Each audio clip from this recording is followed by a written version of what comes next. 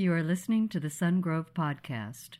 For more information, please visit our website at sungrove.org. We're in a series called Life on Fire. And so if you have your Bible, you're going to open up to 2 Timothy chapter 3. We've done chapter 1.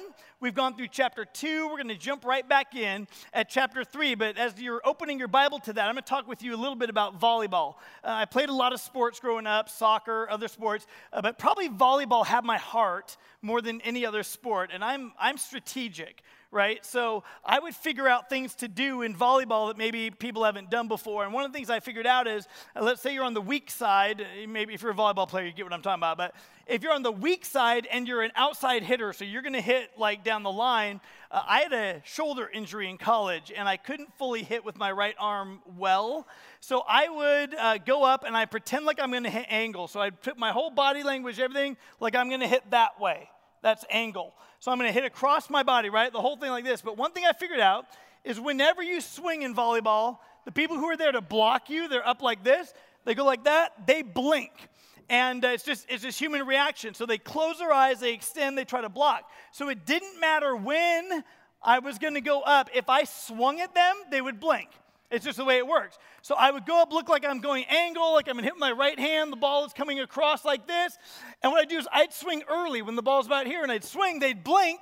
Then with my left hand, I'd crush it down the line this way. So everything is going angle. They're all covering angle. And I would hit across the top of my body like this and hit down the line with my left hand. Now, when my shoulder healed up, I kept that move in my pocket. Right? So anytime on the weak side, if I wanted, I could pretend angle and I could hit down the line. It's a good thing to do. It's kind of fun to figure out something, even though it was an injury that really drove that. And one thing you got to realize in volleyball is one of the main things you do is you tool the opponent. What does that mean? It means that basically that you use their hands as a tool to score a point for yourself. So what will happen is I'm going to turn around like we're playing on the same team. So let's say I'm going to hit the ball, and the ball is coming across like this, right? What I'm going to do is I'm going to hit with my right hand, but the other people are trying to block me, and so their hands are up like this, and instead of going angle into the court, I'm actually going to pretend angle, but as their hand is up like that, I'm going to go ahead and I'm going to turn my hand around this way and hit the ball as hard as I can off their hands. It'll either go off their hands and out, or it will go off their hands back over my shoulder and out of bounds, which is a point for my team.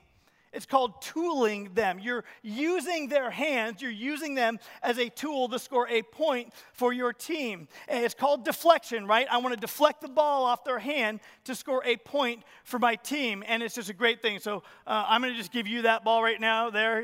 Give it back to me at the end. I won't need it until then. But basically, volleyball is great to do that. We use deflection. Chances are you use deflection all the time.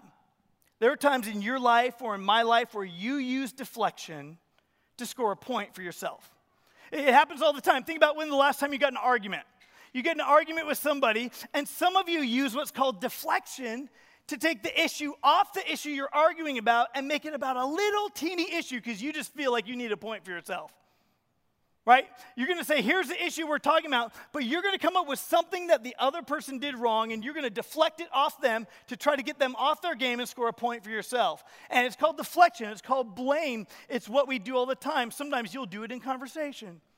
You will deflect off another person to make yourself look bigger and better. You will puff yourself up by deflecting off somebody else.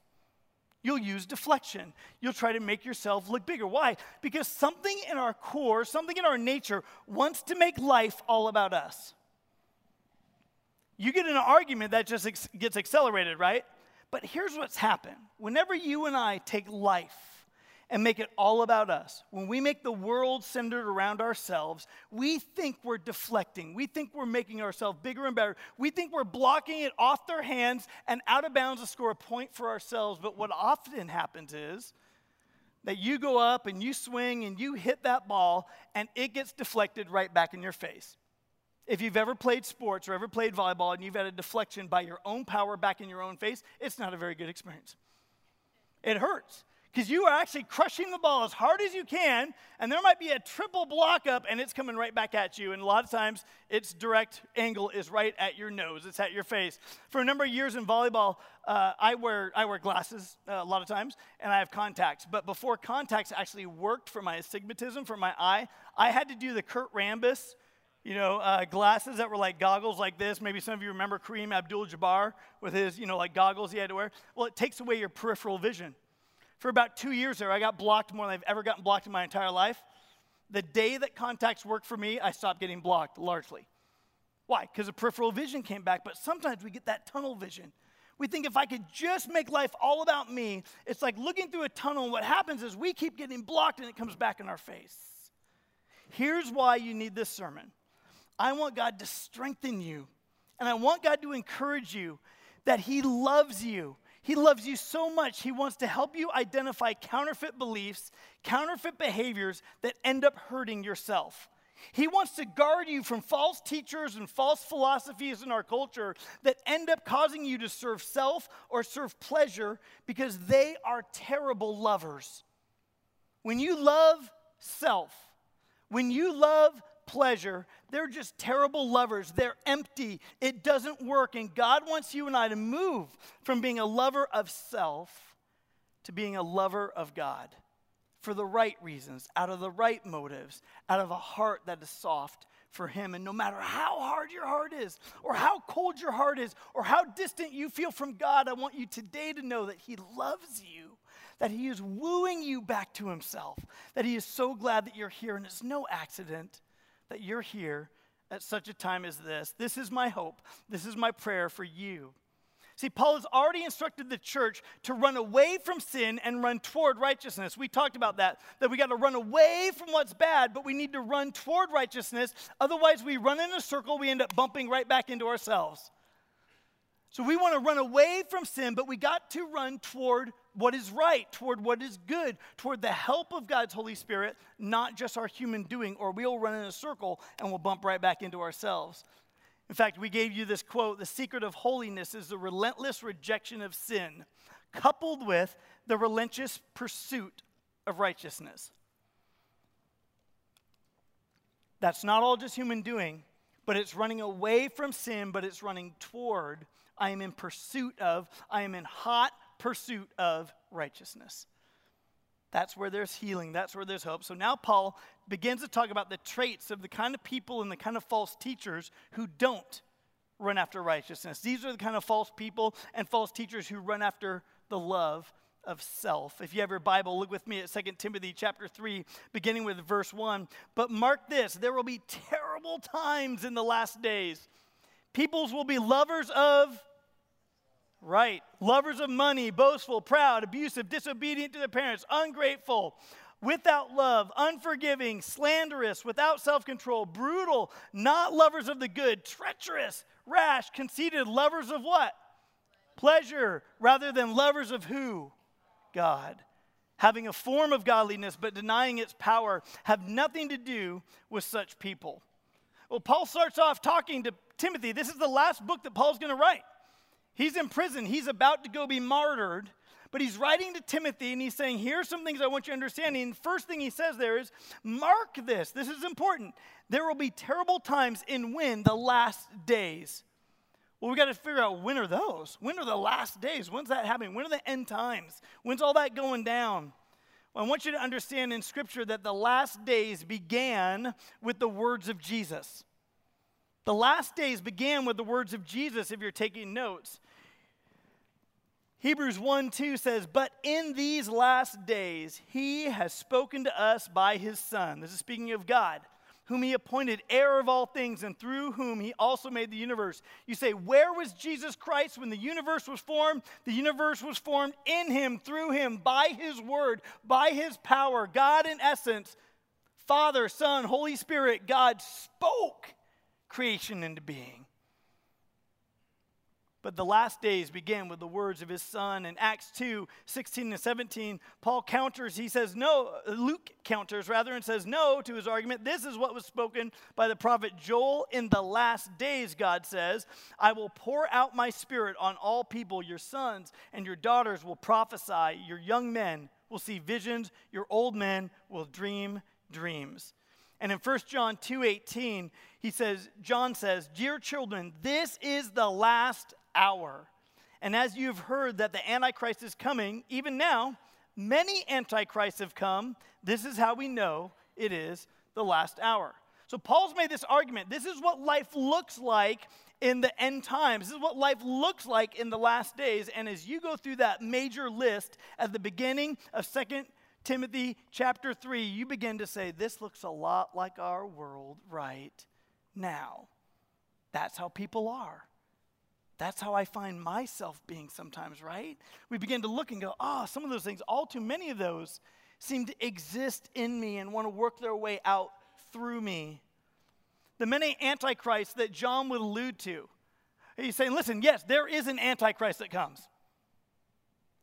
But you got to realize there's many antichrists, and the biggest user of being an antichrist is the person who loves self and loves pleasure instead of loving God.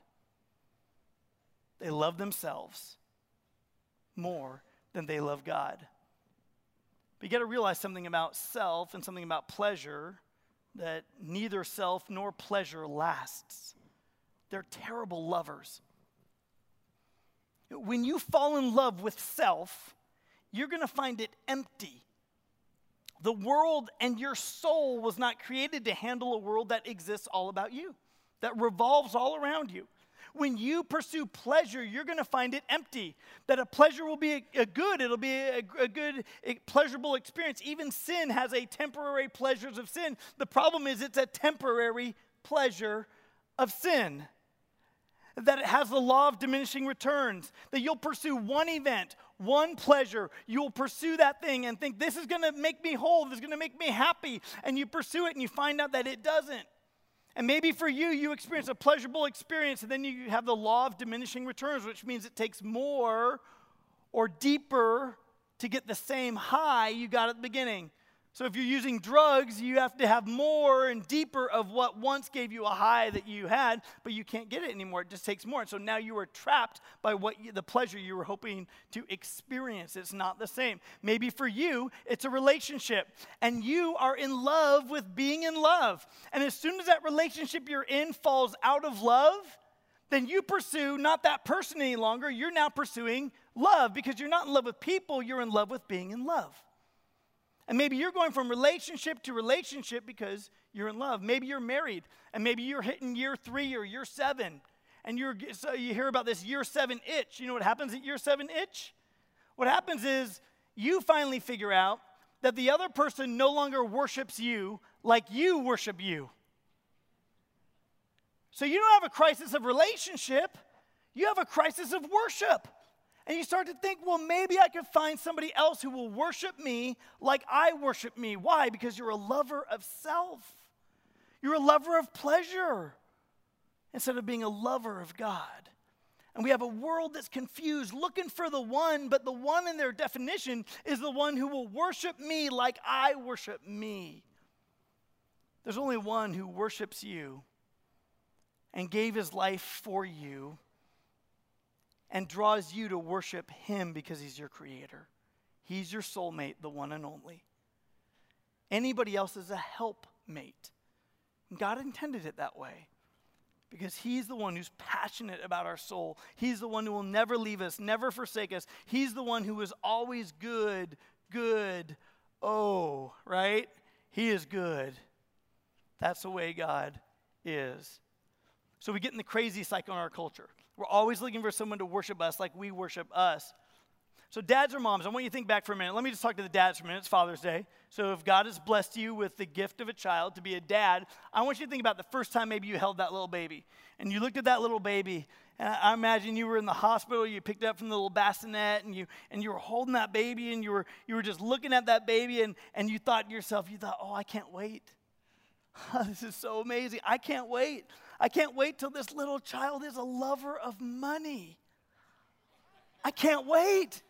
I can't wait until this child is boastful and proud. Maybe they're abusive, disobedient. I can't wait till they disobey their parents. You just can't wait. You're so excited, right? I can't wait till they're ungrateful, unholy, without love, unforgiving, slanderous, without self-control, brutal, not lovers of the good, treacherous, rash, conceited. No parent sits there and says, I can't wait for that little baby to be those things. No one does. No parent thinks that. But if you want that to come true, that your kids are not those things, then you cannot make the world revolve around them. When the child becomes the decision maker in your home, when the child is always told yes, when the child is empowered to make decisions that children don't have the capacity to make, in a child-centered world, what will happen is they will become lovers of self, lovers of pleasure, instead of lovers of God. So parents, your job is to set boundaries. Your job is to say no. Your job is to discipline your children as the Lord instructed them to. And when they challenge those boundaries, because that's the child's job, right? Our job as parents is set the boundaries and enforce them.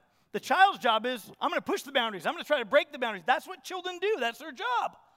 And all too often, parents throw up their hands. You know, I'll give you a good example of how you know if you are parenting your child or if they are driving your home. If at the end of your sentence you say the word okay, then they're running the show. Let's not stand on the table, okay? Kids go, no, it's not okay. I want to stand on the table. I don't care if the meal's done. I'm done. I want down from the meal, right? So you have to train. It's your job, whether they're little kids or they're teenagers, it's your job to set the boundaries and train them that life doesn't revolve around them, that they're to be a lover of God, not a lover of self or a lover of pleasure. And that means sometimes we say no. And I want to empower you as parents. I'm not criticizing. Please hear that. I want to empower you today in church that you leave here like, I am doing the right thing when I say no. I am doing the right thing when I need to enforce the boundaries. My husband or my wife, we need to get on the same page for the benefit of our children, or they'll end up as a lover of self and a lover of pleasure instead of a lover of God. So you do that. So what do we do? In our house, we had to do different things. Like as our kids were young, like the first thing we taught them is do not touch the TV. Because when my kids were young, the TVs were not widescreen and they were not flat panel. They were like 800 pounds of death. I mean, it could kill an adult, right, if it fell on the adult. So, you know, some of you remember trying to lift that TV, and that thing was just a big box, and you know, and it's just awful. But even nowadays, we say, you know, now don't touch the TV, and then they go up to it, and they look at you, look at the TV. They think you can't see their hand, and they touch it, right? And then they're like, what are you going to do about it? My job is to test the boundaries. What are you going to do? And so we correct our children. We train them. We would train them on things like this. When we go to someone else's house, we stay in the room that we're invited to. Well, how do you get them to do that? You could talk about it, right? But how do you get them to do it? Well, we would work on that in our home. We would train our children so that when we went to someone else's house, they wouldn't just cause, you know, the tornado to go throughout the whole house and cause debris. We have debris. You know, Bill Paxton out there, it's here. Your kids are at their house. No, the thing is we would stay in the room that we were invited to. So on the drive, even on the way over, because we trained at home, we would say, boys, what would be good behavior when we're going over to the Millet's house for the triplets' birthday? What would be good behavior? Well, we ought to stay in the room that we were invited to. Yes, that's great. What else? We ought to stay at the table till the meal is finished. Yes, that is so good. What would happen if you don't? And they typically knew. So again, the choice is now up to them, but we would work, we would train. It's a hard work at the beginning when the kids are little. It's this much work, but let me tell you why by the time they're teenagers, it's this much work. And some of us have it backwards. We want to give them all the freedoms to make the world all about them when they're young. Guess how much work it's going to be for you when they're a young adult? It's the upside down pyramid. Which are you going to choose? I want to empower you today to begin to train your children. Now, please listen. When you and I read through that list, all of us at some point go, I relate to that list. There are times I've been rash, conceited, abusive, proud, arrogant, right? All those things. And those things are part of the nature of being born into a sin nature. But the good news is this, that with Christ, when you receive Jesus Christ, his sacrifice on the cross in your life, you get God's Holy Spirit. So we're not simply consumed by these things, but that we have a way out. And so I don't want you to beat yourself up that you feel those things or you're tempted in those areas.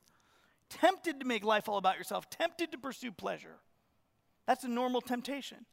But praise be to God that we have a Holy Spirit inside of us who can empower us to say no to sin and begin to run after righteousness if we'll participate with what he wants to do in us. Will you participate with it? It's good news. If you're taking notes, among the religious people, the love of self and the love of pleasure are wrapped in religious activity, but their speech and their actions deny the power of Jesus Christ. See, there were plenty of people who were the religious leaders of the day, but they would look good on the outside, but their religion was performance. Their religion was religious acts. They would hide behind the pomp and the circumstance. And on the inside, there was no transformation. There was no change. And so Jesus spoke his most direct words at religious leaders of his day. These were the people who should know better, but in addition to the Old Testament law, they had made a second book called the Mishnah, and this book had over 3,000 laws that they were demanding people obey, and they had gotten away from the heart of the law. And so Jesus says this in Matthew 23:23, Jesus speaking to the Pharisees, he says, "Woe to you, teachers of the law and Pharisees, you hypocrites! You give a tenth of your spices, mint, dill, and cumin, but you have neglected the more important matters of the law, justice, mercy, and faithfulness. You should have practiced the latter without neglecting the former. You blind guides, you strain out a little gnat, but you swallow a whole camel, right? An unclean animal. You strain out a little irritating gnat from your soup, but you're consuming what is off limits in full." He says again, "Woe to you, teachers of the law and Pharisees, you hypocrites! You clean the outside of the cup and dish, but inside they are full of greed and self-indulgence. Blind Pharisee, first clean the inside of the cup and the dish, and then the outside will also be clean. And woe to you, teachers of the law and Pharisees, you hypocrites! You are like whitewashed tombs. You look beautiful on the outside, but on the inside are full of all the bones of the dead and everything unclean. In the same way, on the outside you appear to people as righteous, but on the inside you're full of hypocrisy and wickedness." Jesus was saying this. These religious leaders, they loved the concept of righteousness as much as it made them look good to everybody else. So they bought the concept, but as far as a transformative practice in their life, and so Jesus uses some examples. The first one he uses this. He's saying, you guys, you even take your spices, a very small thing, and you tithe off of your spices. It was an agricultural society. They probably grew or received even their spices, and they would tithe off that. A very right thing to do according to Old Testament law. But he says, listen, you're doing that very small little thing, but the big things that have the power of God, you're neglecting: justice, faithfulness, and mercy. Which do you think has the power of God? Justice, faithfulness, and mercy? Or the tithe off the spices? He's saying you should be doing both, but you've neglected the bigger piece, bigger one. He says to them, listen, again, they followed God in the concepts as much as it made them look good on the outside.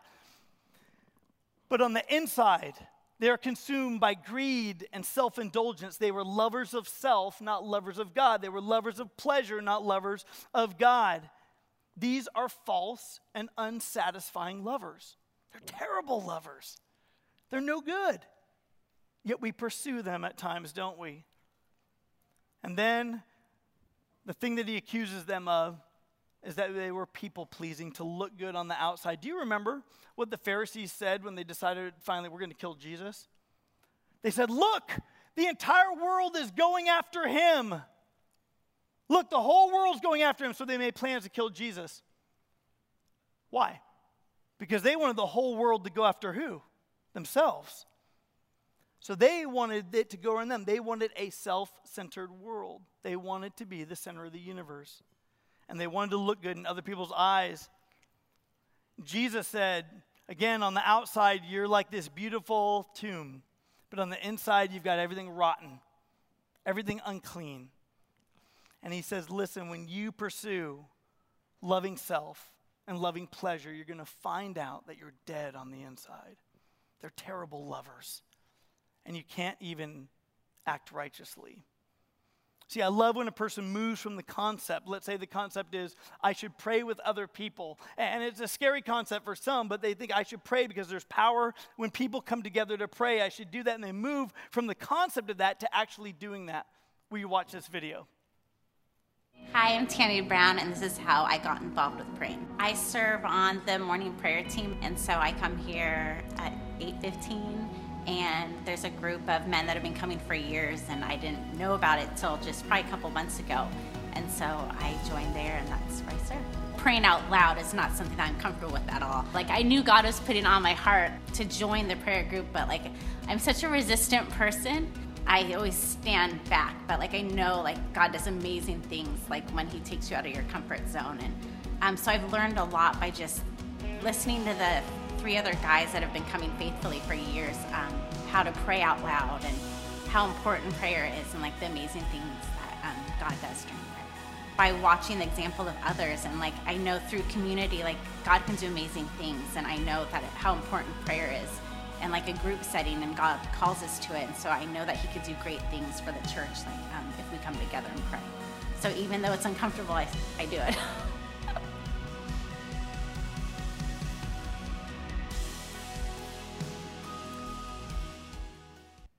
Isn't that cool? We move from the concept to actually doing it. When we move, we run away from what is our heart, our bent, maybe even our resistance, and we begin to run toward where the power is. There's power in prayer. When we stop complaining about our problems only, but we start running to the power of prayer with our problems, we will see a difference. It's a beautiful thing. It's a beautiful thing. Paul instructs Timothy to avoid some false teachers. These false teachers were exhibiting all these characteristics that we just listed out. And there's some more characteristics of these false teachers. And I want to address those in 2 Timothy chapter 3, verse 6. He's talking about these false teachers to Timothy. He says, they are the kind who worm their way into homes and gain control over gullible women who are loaded down with sins and are swayed by all kinds of evil desires. Always learning, but never able to come to a knowledge of the truth. Just as Jannes and Jambres opposed Moses, so also these teachers oppose the truth. They are men of depraved minds who, as far as the faith is concerned, are rejected. But they will not get very far because, as in the case of those men, their folly, their foolishness, right, will be clear to everyone. If you're taking notes, I want you to understand some things about what Paul is saying. He's saying that wrong doctrine leads to wrong living. But in the same way, wrong living can lead to embracing wrong doctrines and beliefs. See, it would make sense in our mind. If you believe wrong, then you're going to act wrong. But sometimes you and I have a crisis of faith. You say, this is how I'm behaving, so I have to change my beliefs to match how I'm behaving. And so we bring our behavior, we think that's our identity. And so we're trying to change our behavior, our beliefs to match how we're already behaving, right? So wrong living can lead to embracing wrong doctrines. We're going to look for them. We're going to seek them out. We're going to look for the kind of teachers who will teach and not call us to repentance. We're going to look for the kind of teachers who will teach and say that God is all about you and God is your boyfriend and God is all just there for you. And so what you're going to do is you're going to use God to be a lover of self. You're going to say, God, I expect you to make my life comfortable. I expect you to make my life good. God, I expect you to handle all my problems. And God, I expect you to make me not uncomfortable. And you're asking a God who stretched out his arms and experienced incredible discomfort and horrible life experiences so that you and I could have joy everlasting in heaven. I just don't see it in the Bible. I see that Jesus came as a suffering servant, and he calls us to go and do likewise, to take up our cross and to follow him. Cross is an instrument of death, but we don't like dying to self. We'd rather be a lover of self. We'd rather be a lover of pleasure, right? It's so easy. These people that are being deceived, they're continually learning about everything except the knowledge of the truth. And when it says knowledge of the truth, that's not head knowledge. They're learning about everything, but they're not experiencing like firsthand, I know Jesus. I'm experiencing the power of God in my life. I'm walking in relationship with him. I'm learning from his word. I'm coming to the Holy Spirit and asking God's Holy Spirit for help. And he's changing me in ways I cannot change myself. I couldn't, I tried. They don't have that firsthand knowledge. They're always learning something. They're always learning something that sounds very Christian and very new. They don't have this knowledge of the truth, and so they float from one Christian-sounding philosophy or false teaching or concept to another. They're never learning, they're never knowing through firsthand experience the power of God. And at that point, legalism becomes really outwardly attractive to some because you just make yourself look really good on the outside, but on the inside, you're full of dead men's bones and everything unclean. Greed, self-indulgence. What's that? What's greed? Greed is love of self. You can be greedy about anything. It doesn't just have to be money. You can be greedy about all sorts of things, and that's all just love of self. What's self-indulgence? The pleasure for self, right? I want to indulge in whatever. And so we have this experience. We become lovers of self, lovers of pleasure, and we find out, you know what? They're terrible lovers. They cannot satisfy. That's why we need circles. That's why you and I need to be in a circle group. Because in a circle group, it's a place where when someone else shares transparently, you go, well, maybe I could share about what's really going on with me. And so you become aware. You start saying, I'm becoming self-aware that that's how I act too. I really am becoming a lover of self, and I want to be a lover of God. And so as you're in a circle group, you're able to share and just become real with God and with yourself and then with others. So what happens? You're encountering God. You're now growing through community so you can go live your calling. You're becoming more and more a lover of God and less a lover of self. I love this building because this building used to be a gym. And what's a gym? A gym is a house of self-worship, right? You go to the gym to make yourself look good. You check out everybody else. That whole culture, the whole environment is a house of self-worship. And God flipped this building to make it a house of worship. It's the same thing he does with you and me. He takes a house that's all about self-worship. We're all about ourselves. We're all about us. We're all about the love of self. We're all about the pleasures of life. And he takes this house, and he takes us, and he puts his Holy Spirit in us, and he takes a former shell that has completely served self, and he makes us a house of worship. Why do you need to worship? Because you were created for it. Because you've been created as a former house of worship, and you now become, you have worship of self, and you become now a home, the Spirit of God dwelling within you. You are the church. You are the one who now turns and worships God, and we come together, and we do that corporately, and it's beautiful. But as we become lovers of God, we begin to worship and become a walking worship service. Let me talk with you about 4 characteristics of people who are easily deceived. See, Satan at this point continues his targeting of women. This is kind of what Paul's indicating. He's reflecting back. Remember in the beginning, you had Satan who came to the garden and he tempted who first? He deceived who first? Eve. Now, don't be, riled up about that because Adam got deceived right next to her. He was right there. He got tempted. He sinned too. But for some reason, that's what Satan does. And Paul's almost alluding that these false teachers in his day, at least his experience was that they were worming their ways into homes. And with this false teaching, they were grabbing the attention of gullible or foolish women, he says in the passage. But we have to ask, they're silly or weak people. Is it women only? No. Paul's saying some of my experience has been this. In other words, in the same way that the Satan wants to deceive, he's going to deceive people. And any of us in this room could be foolish or gullible. There have been times we've been easily deceived. We've been foolish. We've been stupid. We've been gullible. We've been weak. And I love what Paul says in the previous letter that came to Timothy because he's speaking of himself. Listen to what he says. I thank Christ Jesus our Lord who's given me strength that he considered me trustworthy, appointing me to his service, even though I was once a blasphemer, a persecutor, a violent man. I was shown mercy because I acted in what? Ignorance and unbelief. What was his ignorance? It was the hide behind the legalism on the outside and try to look perfect when in fact he was full of self-worship.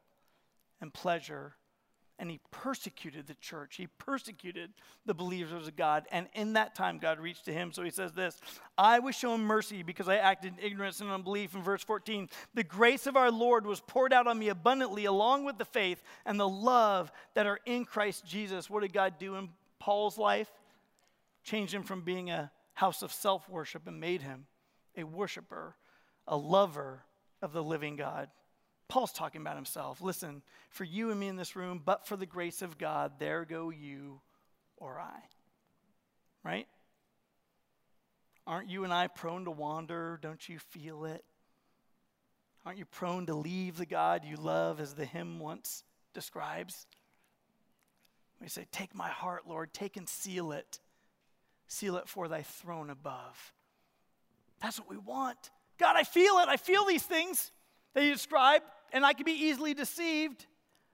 Or the women only know. Paul's talking about himself. He's saying it's a human condition. But he says, here's what happens for those who are there. He said, another condition of people who are easily deceived is that they're weighted down by guilt and desires. They're weighted down by guilt and desires. That's the condition. They have enough knowledge to feel guilty, but they have these huge desires. And please notice that their desires drive their behavior, not them controlling their desires.